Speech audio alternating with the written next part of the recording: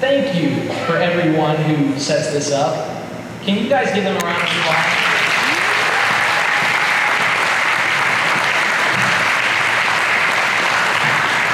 I will get off this soapbox when I have no longer a need to stand on.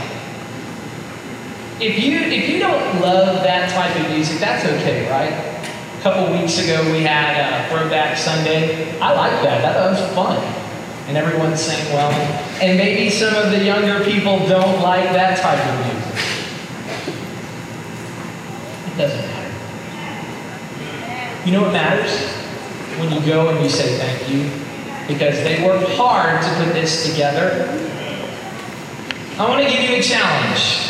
This is apropos of nothing of my sermon today. Well, maybe I could work it in, but I won't try and do that fancy footwork on the fly. I want you to just say thank you to those who play the music and who do the music, even if it's not your type of music. So if we do a Throwback Sunday, I want the young people to come and say, thank you, Dave, that was awesome, because it was awesome. That was awesome. Yes.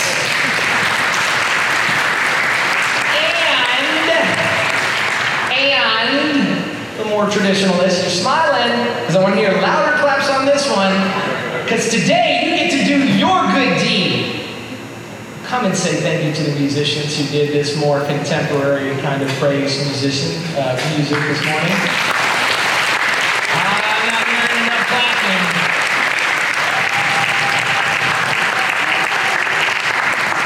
The Spirit is right. The words are true. Don't let anything like this ever cause disunity in the body. Thank you, musicians. That was wonderful. Open your Bibles, if you would, to Matthew 5, verses 13 through 16.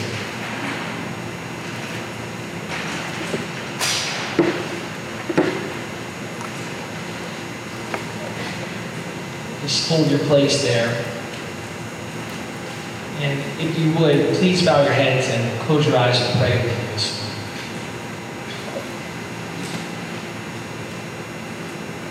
Lord, we're so grateful that we know you. It's a privilege to know you. It's a greater privilege to learn more about you and to do so in safety and security. So, Lord, we are privileged to know you and to know of your power, to know of your grace, and to know of your love, and to know of your Son, and to know of salvation. And it is a wonderful privilege that we're just so grateful for this morning. But Lord, we know that many today are hurting. Many here today, maybe some have lost loved ones, who have lost possessions. Lord, I pray that you would comfort them in the midst of this time. Pray that you would show us how we might serve them. Lord, I pray that you would bring justice to a very unjust place. Lord, what we saw this past week on the island of Haiti is the sin of many impacting millions. The sin of few impacting millions. Those who have allowed an island to deteriorate politically, socially, economically to this point has led to this. God, we're so fortunate here in the United States where large hurricanes like that can hit our buildings, and Lord, they don't destroy. But when they hit a place like that, it destroys it. God, I know every person in here wants to see this resolved.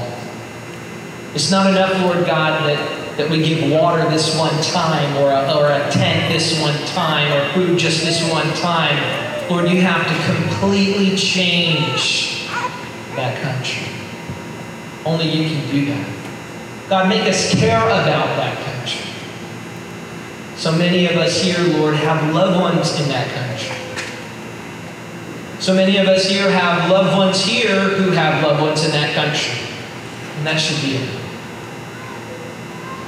Lord, let your light shine through the church. Let us be salt in Haiti. Let us be light in Haiti. Lord, don't let government solve this. Government's going to solve it, but your people will. God, let us put hope in your word and in your church. And we pray these things in Jesus' name. Amen. We're at the end of our Beatitudes. We've completed those. So Jesus has just completed his list of Beatitudes. And he's now entering into his preamble of the sermon. It's going to give us a preliminary introduction to what is coming in the sermon. Our text this morning is that preamble. And something has to be established at the outset before we begin to read this sermon, and it is this. It is true that unless we are a certain type of people, namely the new creations of God in Christ, that what Jesus is about to preach is utterly impossible. Jesus is going to teach a strong sermon. He is going to lay out his new teaching. He is going to lay out a new faith. A faith of the heart. A faith for new creatures. And not a list of moral requirements. Our text today is that preamble. It announces an ontological truth. That means a truth about our being. That's what the word ontological means. It announces an ontological truth with an ethical and religious responsibility. Namely, that those who belong to God are now salt and light. If you are a believer, you are now salt and light. This is not an option. And our salt and light must not be wasted. So it's a reality. You are salt and light. And it's a responsibility. Don't waste it. This passage this morning is an announcement that those who follow Jesus must now manifest a righteousness on the inside and outside, and not merely a righteousness that receives praise from men. Look at our text. Jesus says, you, to his disciples. Remember, he's speaking to his disciples. Though there are crowds there, he and his disciples are on the mountain. He is teaching them. And here's what he says to his disciples. You are the salt of the earth. But if salt has lost its taste, how shall its saltiness be restored? It is no longer good for anything except to be thrown out and trampled under people's feet. You are the light of the world. A city set on a hill cannot be hidden, nor do people light a lamp and put it under a basket, but on a stand. And if it gives light to all in the house. And in the same way, let your light shine before others, so that they may see your good works and give glory to your Father who is in heaven. Stephanie and I are in desperate need of an electrician. I spoke with Herman, our electrician here at the church. We've got a couple electrical problems. One of the major problems is that we have a ballast that's out in our kitchen. So you can turn it on and the light flickers and flickers. It doesn't really give a lot of light. So I have to turn on a couple of the secondary lights in our kitchen. The light that comes out from underneath the microwave and the light that comes out from underneath the cabinets. I have to turn on those lights when I cook. Yes, I said I cook. Young guys, let me just tell you, you marrying a young lady, you better learn how to cook. But the light doesn't work. It flickers on and off. It's utterly useless to have a light that doesn't work. And this past week, we all went out and we all panicked and we all bought preparations for the hurricanes. We bought, dozens of cases of water, and we bought flashlights, and we bought foods that could be preserved in cans through their sodium content. Why are you laughing? That's why you buy them. Because when the electricity goes out, you're in utter darkness, and you lose your refrigerator, which is our way of maintaining food. And so the only thing to give you some kind of light and to see your way in the darkness is you got to have flashlights, little lights in darkness, and you got to have food that's preserved in salt. Otherwise, the food's just not going to keep in your refrigerator, so you got to throw it all out. Only to realize that on Friday the hurricane never came, and so you just wasted that steak. But we needed light, and we needed salt. We needed light for darkness, and we needed salt for preservation. Now the question this morning is, what good are lamps that don't light and salt that doesn't have saltiness? Or you just live this experience. You know the frustration when you go in the middle of a night. It doesn't matter when the lights go out in the middle of the night, the power goes out, nothing matters at that point with a flashlight because you can't do anything until you get light. And you don't realize how important light is until you don't have it. And so we all get this in principle. It's a very simple principle. What good is a light that doesn't illuminate? You know the frustration firsthand. What good is salt that doesn't have saltiness, that doesn't have taste, and that doesn't preserve? Both of those things are useless. And that's really what Jesus is saying about a faith that doesn't have good works. Without either salt or light, our world is nothing but darkness and decay. The church, though, is God's source of salt and light to our dark and decaying world. It is His ultimate purifying agent by which He staves off every kind of corruption. This morning, I want to explain and apply Jesus' teaching on the works of the Christian life.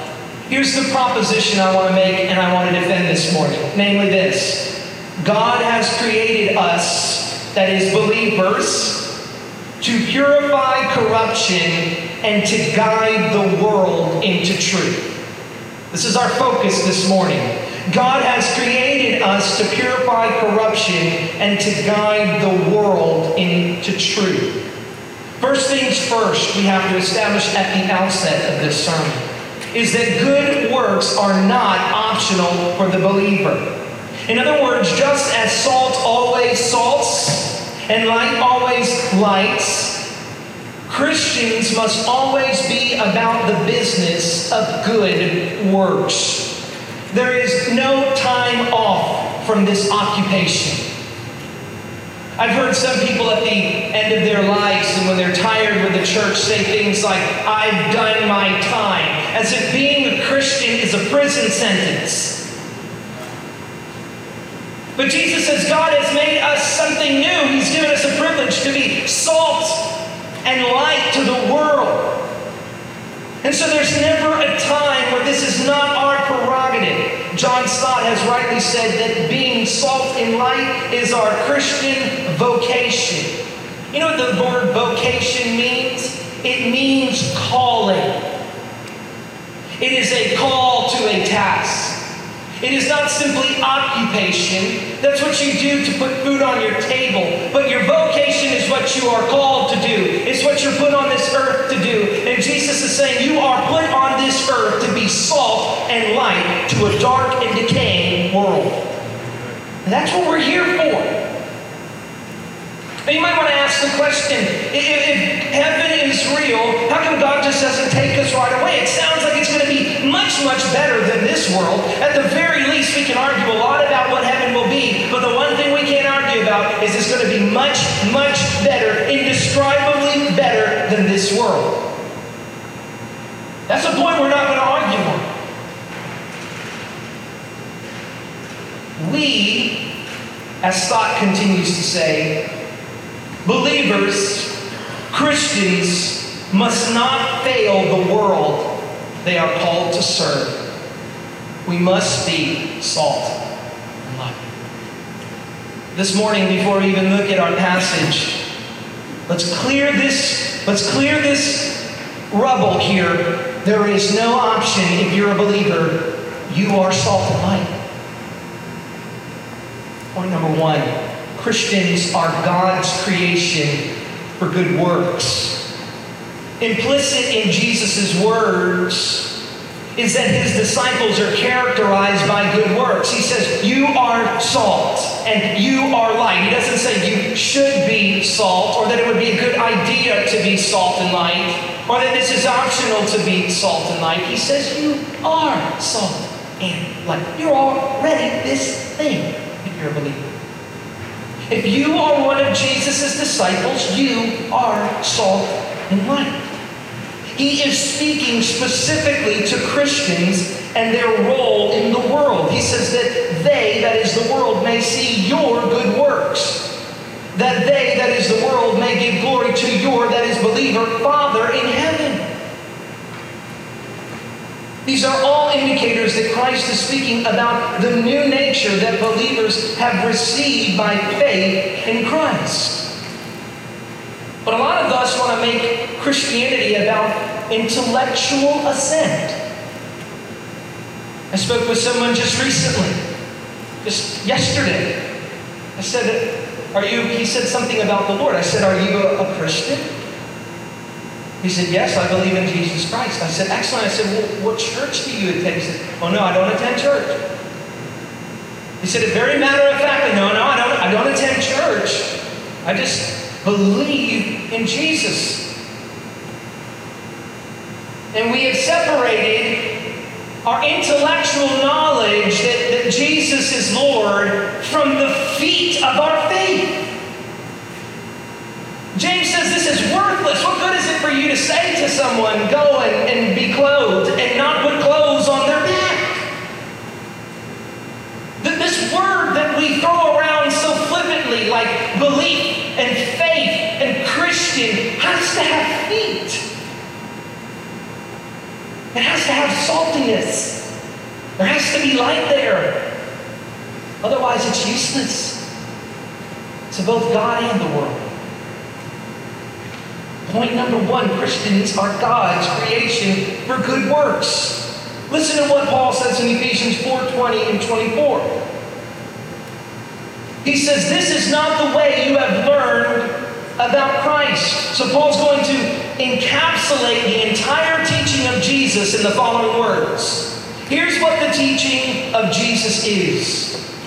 And then we get bogged down in all of the books and the Gospels and the words, but here's the central teaching of Jesus. It's this.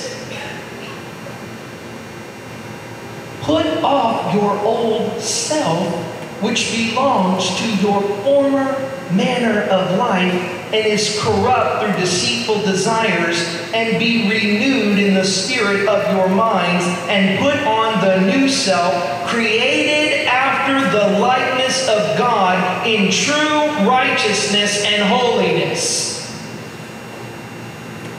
Jesus' teachings boil down to this simple axiom.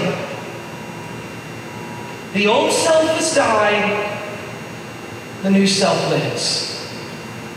But the new self is created in the image of God, and that image is true righteousness and holiness. That means the faith of our mouth has feet. It works. It does good. The great confessions of the Reformed faith, the Belgic Confession, the Westminster Confession, the 1689 London Baptist Confession, as well as many others, all make a distinction between faith of our mouth and in our mind, and faith, real faith that lives and works and has applicability in this life. The Belgic Confession says it best. It says this: therefore it is impossible that this holy faith, which we say we have, can be unfruitful in man. It is impossible to be saved and there not be fruit. It is like saying I'm a lemon tree and I don't produce lemons. It's like saying I'm salt and I'm not salty. It's like saying I'm light and no one's sees my illumination. The Belgian Confession says it very simply. It's impossible that a real faith be unfruitful. This faith, called in Scripture, is a faith that works by love, which excites man to practice those works which God has commanded in His Word. Our good works, says the Westminster Confession in Article 16.2, are evidences of a true and lively faith. Here's what Jesus is saying this morning. If you're really my disciples, you've been created by God to be salt and light. For the life of me, I don't know why scholars overlook Ephesians 2:10. We love Ephesians 2:8 and 9 because it talks about the gospel of grace. It's by grace you've been saved through faith. This not of yourself, it is a gift of God. It's not by works, so that no man may boast. And then we finally get to verse 10, which speaks of a reality that so many of us overlook. Ephesians 2:10, for we are God's workmanship. The word there means forming. He has molded us. He has formed us. He has made us new. And in our baptism, when we're baptized, baptism doesn't save you, but it indicates you're saved. You're saying to the world, I'm a new creature. God's workmanship is forming me to be a new person. Ephesians 2:10 says we are His workmanship, created to do good works, which God has prepared for us in advance. What are we doing with our lives if we've lost our saltiness and we hide our light under a basket? What good are you to your neighbor? What good are you to your family if no one knows you're saved? What good are you if no one ever tastes the saltiness of this beautiful gospel of grace in Jesus Christ because you're so excited to share it? What good are you and I to this world if we fail to give light and direction and get them on straight paths? God hasn't just created us unto good works, but He has created us unto good works for His glory. In verse 16 it says that when they see your light, when they see your good deeds, and clearly that's what salt and light refer to in our passage, good deeds. When they see your salt, when they see your light, men will glorify your Father which is in heaven. I wonder if we really want that person across the street to glorify our Father in heaven. You say, of course I do. I don't want them not to glorify my Father in heaven. But the question is, what action are you taking to be salt and to be light?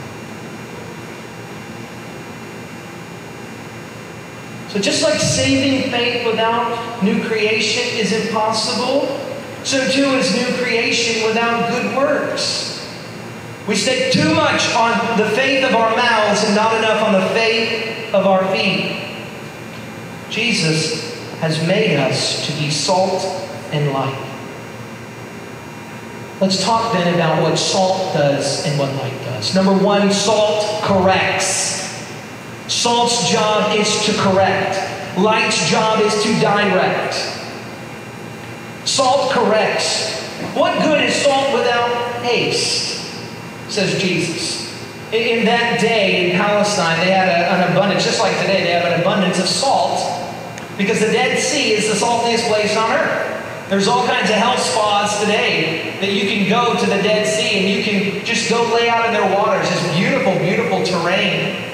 It's in the middle of a desert, but there's this beautiful oasis. And you can go lay in this dead salt. I think the average ocean is something like 3 to 6% saltiness. That's 23 to 30. It's something like 25 to 30% saltiness in in that ocean, in that sea. You can go sit in it, lay in it. You cannot, one person said it's impossible to sink or to drown in that ocean, in that sea. You can't.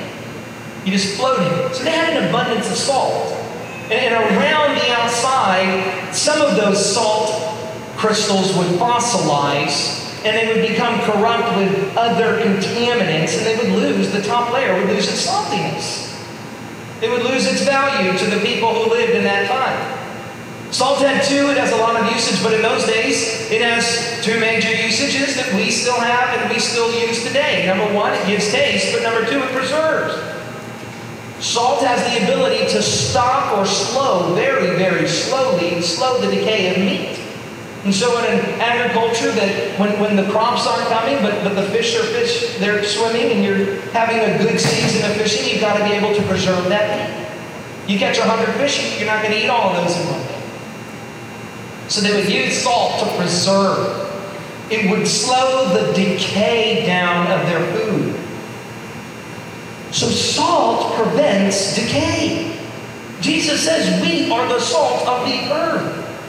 This means our job is to prevent the decay of this world that is God's creation. You say this world's going, I hear Christians say this all the time, this world's going to hell in a handbasket. Okay, we'll reach down and try and pull that sucker out of hell. Well, what are you doing with your life if you're not trying to stave off corruption? Sometimes we act as spectators as the train of this world tunnels to a sudden doom. Sudden and certain doom. Jesus says, you're salt. You have to stave off this corruption.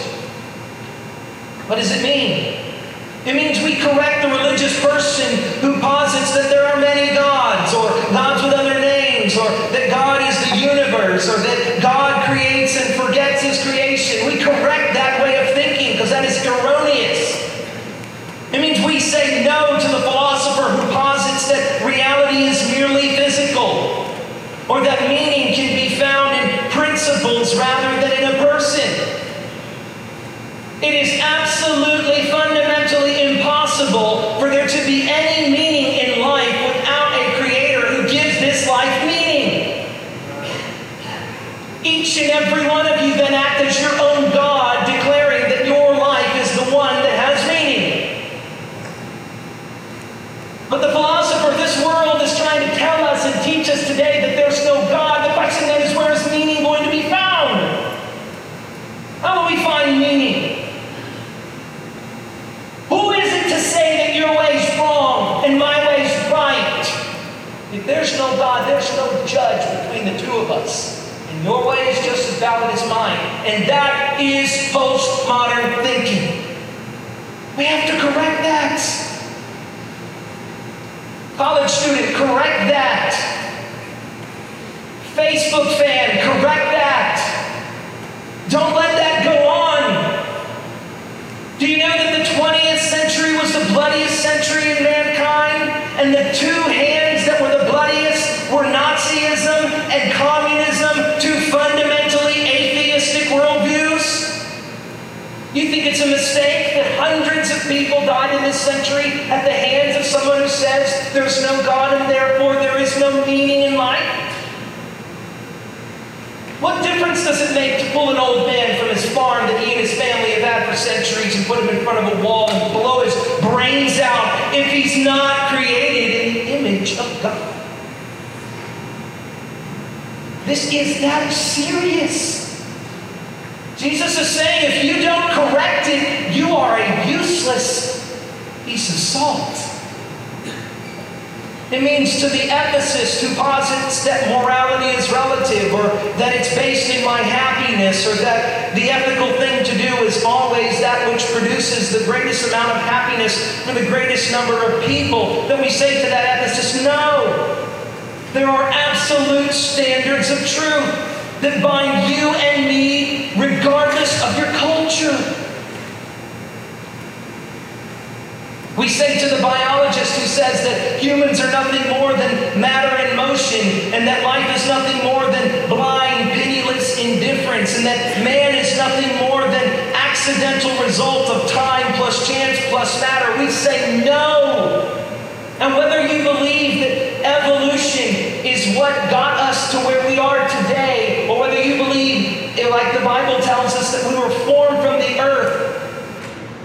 that's not the problem with the biologist. The problem with the biologist is that he's saying, you are an accident. The evolution is not the problem we should be arguing about. It's the naturalism behind the evolution. It's the idea that someone could say, you and I are accidents, that this occurrence is mere chance of just time plus chance plus matter. We have to correct that way of thinking. Otherwise, the dignity of being made in the image of God is going to be gone. We say to the sociologist who is trying to redefine the family and sexuality that no, God made man and woman in His image and made them to be fruitful and multiply. He made one man, He made one woman, and to distort this is going to have consequences. Christians, speak up. You say, well, how do we do it? Start in the chat rooms. You have more influence in this world today than you have ever had through social media. Stop worrying about the consequences of speaking the truth. And when you speak that truth, you speak it in love, but speak it nonetheless. Be salt. Or the politician who promotes greed and injustice, or who wages war for economic gain, or who exploits the poor, or who does not protect his people. Say no to that. Maybe on a personal level, you have to be salt to the friend who thinks that alcohol or drugs are the answer. The friend who thinks the meaning of life is to have more and more novelty in sexual experience. Believer, you are only beneficial to this world when you correct its decay. Be salt. Should our salt be lost, Jesus says? Should our light be hidden? What good is it? We must confront and correct. So not only does salt correct, but light directs. We must act as the world's gentle guide, confronting the world in its sin. Yes, of course we should confront sin, but if we leave it there, if all we've ever done is help someone get off of alcohol and not led them to Jesus, we send a sober man to the devil's hell. What good is it to feed for a day and fill a belly if that belly goes to the devil's hell because we failed to be light? Don't just correct. We're not the moral nannies of the world, grabbing every sinner by their ear and smacking them on the hands whenever they do wrong. No, we are also light. And we give direction. So if salt corrects, then light directs. Salt and light equals Christian righteousness. And Christian righteousness equals obedience to the commands of Jesus. And obedience to the commands of Jesus means that obedience begins in the heart. And that obedience is to be lived out in real direction to the world. Think about this opportunity you have to say to every person, when you correct their misguided ways, you know there is one who can be the answer to all of your problems. If you will make Jesus Lord of your life, if you will receive Him as your Savior, all of the hopelessness that you feel right now, Jesus is greater than that. Paul told the church in Thessalonica when they were hopeless in the loss of life of some of their fellow believers, he said, don't grieve like those who don't have hope. Because even when the greatest trial that will face all of us, the greatest trial that will face any of us will be the death of either a loved one or ourselves. Paul says, you have hope in Christ. The writer of the book of Hebrews says that Christ has destroyed the one who had the power of death. What can hold you down today, believer, if you have Christ? How can that bottle or that pill bottle or that alcohol bottle or those sexual pleasures give you real meaning? Those are fleeting. Those are going to come and they're going to go. You're going to come down from that high. You're going to get old and gross and nobody's going to want to have sex with you. That really happens, by the way. Cover your children's ears. You seen these guys who are down on Miami Beach? They're 65 years old and they're walking around with their hair down and their chest hair out and their wrinkles everywhere. Because they're still trying to be the Fonz. But nobody wants to see a 65-year-old dude's wrinkles. So whatever pleasure it is in your life, and by the way, we all know what sex is. It's a shame the church doesn't talk enough about it because it's probably one of our greatest sins. Misplaced sexual desire. Even in marriage. Where we go awry, where we assume that the spouse is just there to be my source of sexual pleasure. Because we don't talk enough about it. Because we're afraid somebody's going to be embarrassed. We're putting our hope in these things. Marriages end when one spouse no longer finds the other spouse sexy. And they can't fulfill them sexually anymore. Because the God that we made the God of our lives was sex. And when that's no longer there, we've lost our meaning. Our God has died, the meaning of our life has died. Or when the drugs no longer get us high.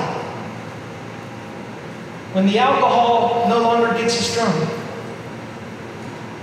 When the job that we worked tirelessly for comes in and sits down at our desk and says, clean it out. You're fired. And we lose our hope. You need to be light to those people who experience these things and say, hey, listen, there's someone who loves you. All of these things you just lost, Jesus says you can have eternal life in Him. And He's even conquered the worst of them all, death. Neither height nor depth, life nor death can take us away from that person.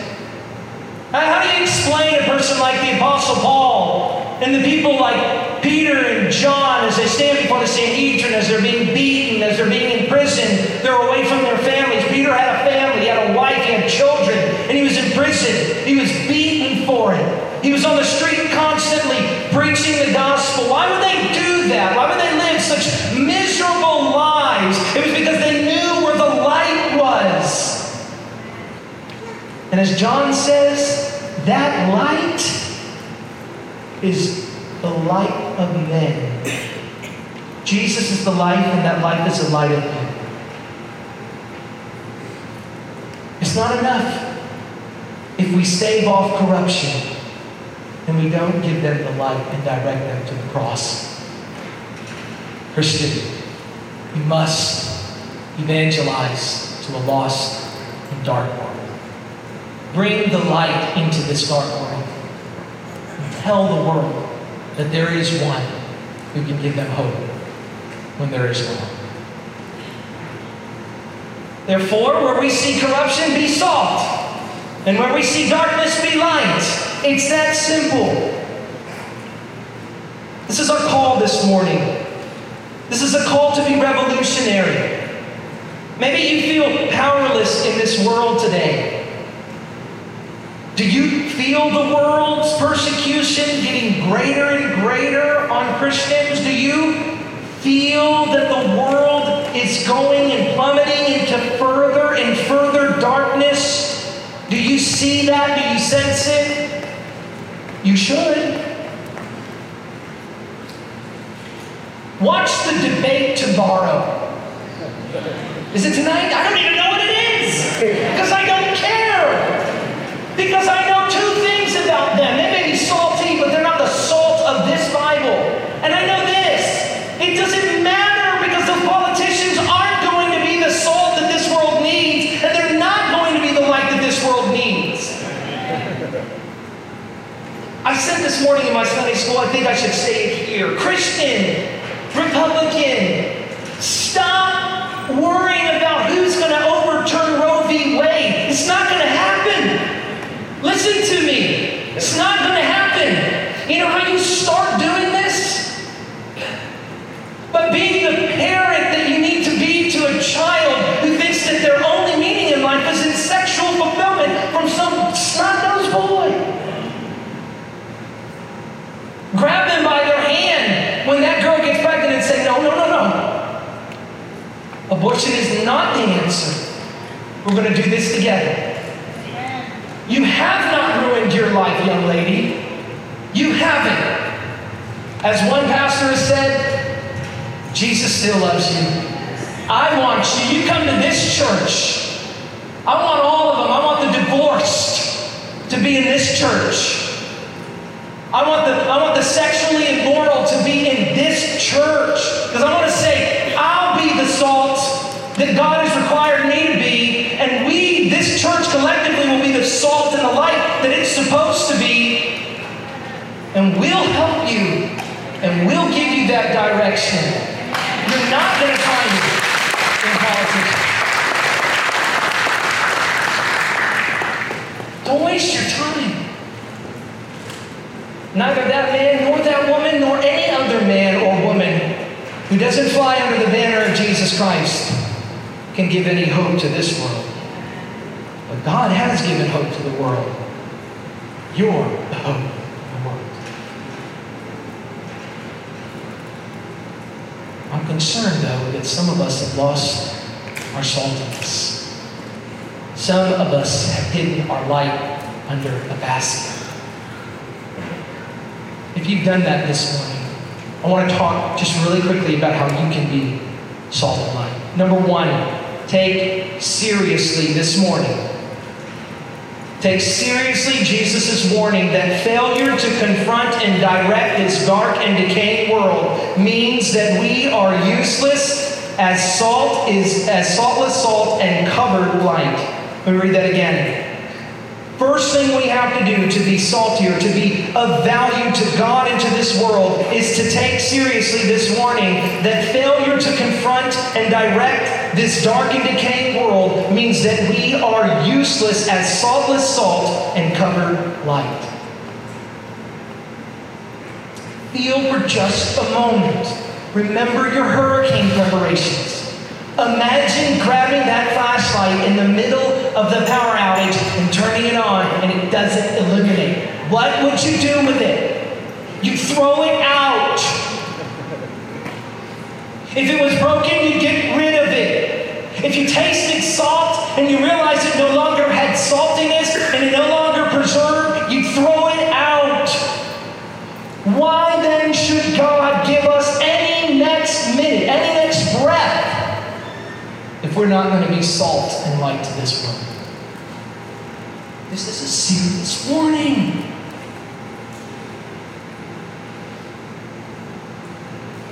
Number two, study and know the Word. Know how to respond in every situation. When that person comes to you and tells you, I'm thinking about leaving my spouse, know those passages that open up the Bible. Open up your Bible to Ephesians 5 and say, no, I don't love my wife anymore. Well, you can start. Look at what he says here. Husband, love your wife the way Christ loved the church. That means, husband, you can go home and serve her for the rest of your life. Well, she's miserable. So were you. So was I. But God became man and dwelt among us. Why can't you go home and love your spouse? You You say they're unlovely, and so were we. What are you even talking about? Do you not understand that the gospel is a gospel of grace? God's unmerited favor upon a worthless people who have rejected Him? Go and be salt and light to your marriage and to your children.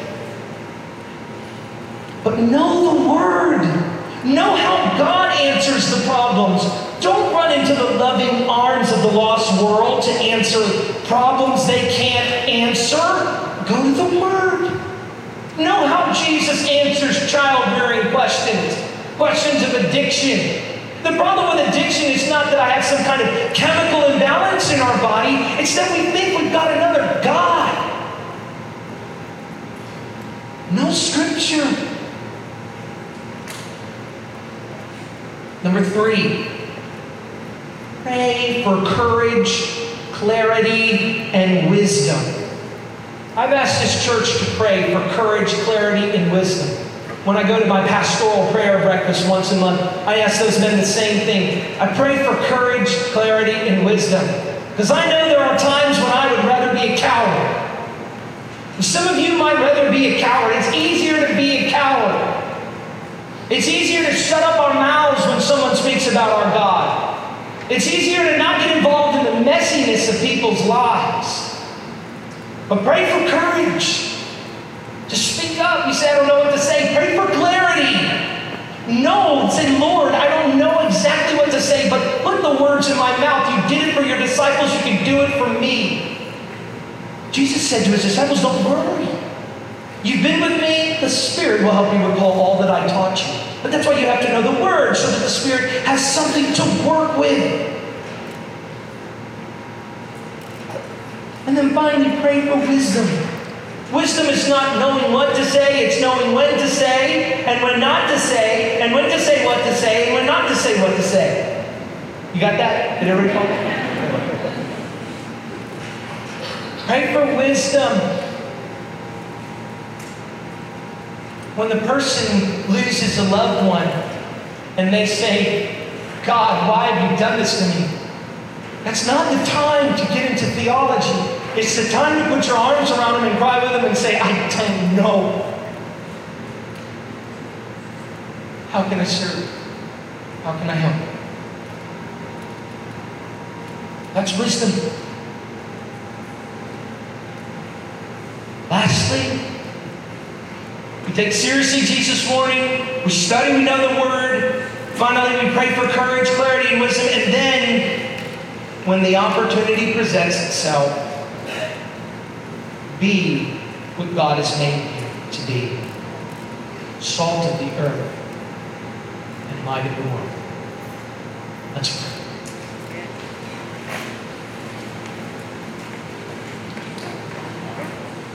Father, this is a hard message. It's a hard message for me. This week, you know how many times.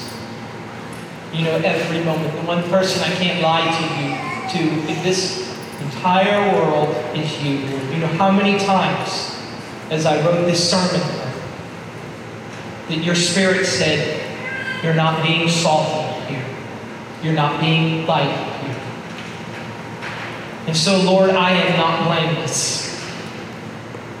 There are areas where I need to regain my saltiness and areas where I need to take the basket off of my light and let my light shine among men.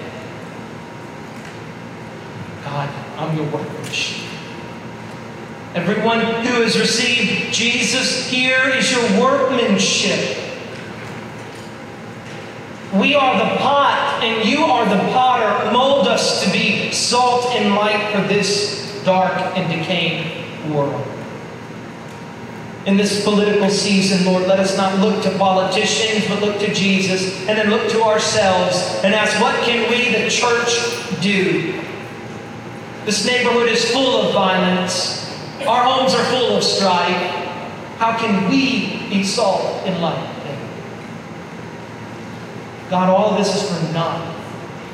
All of this passion, all of these words is enough. Should we, the church, fail to put feet through our faith? Embolden us by your Spirit.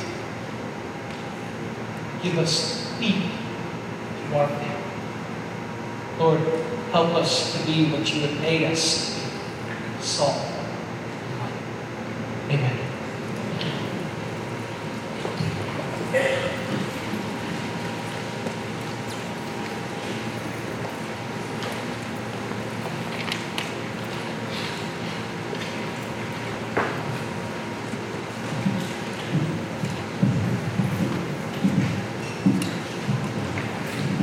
Would you stand with us as we close?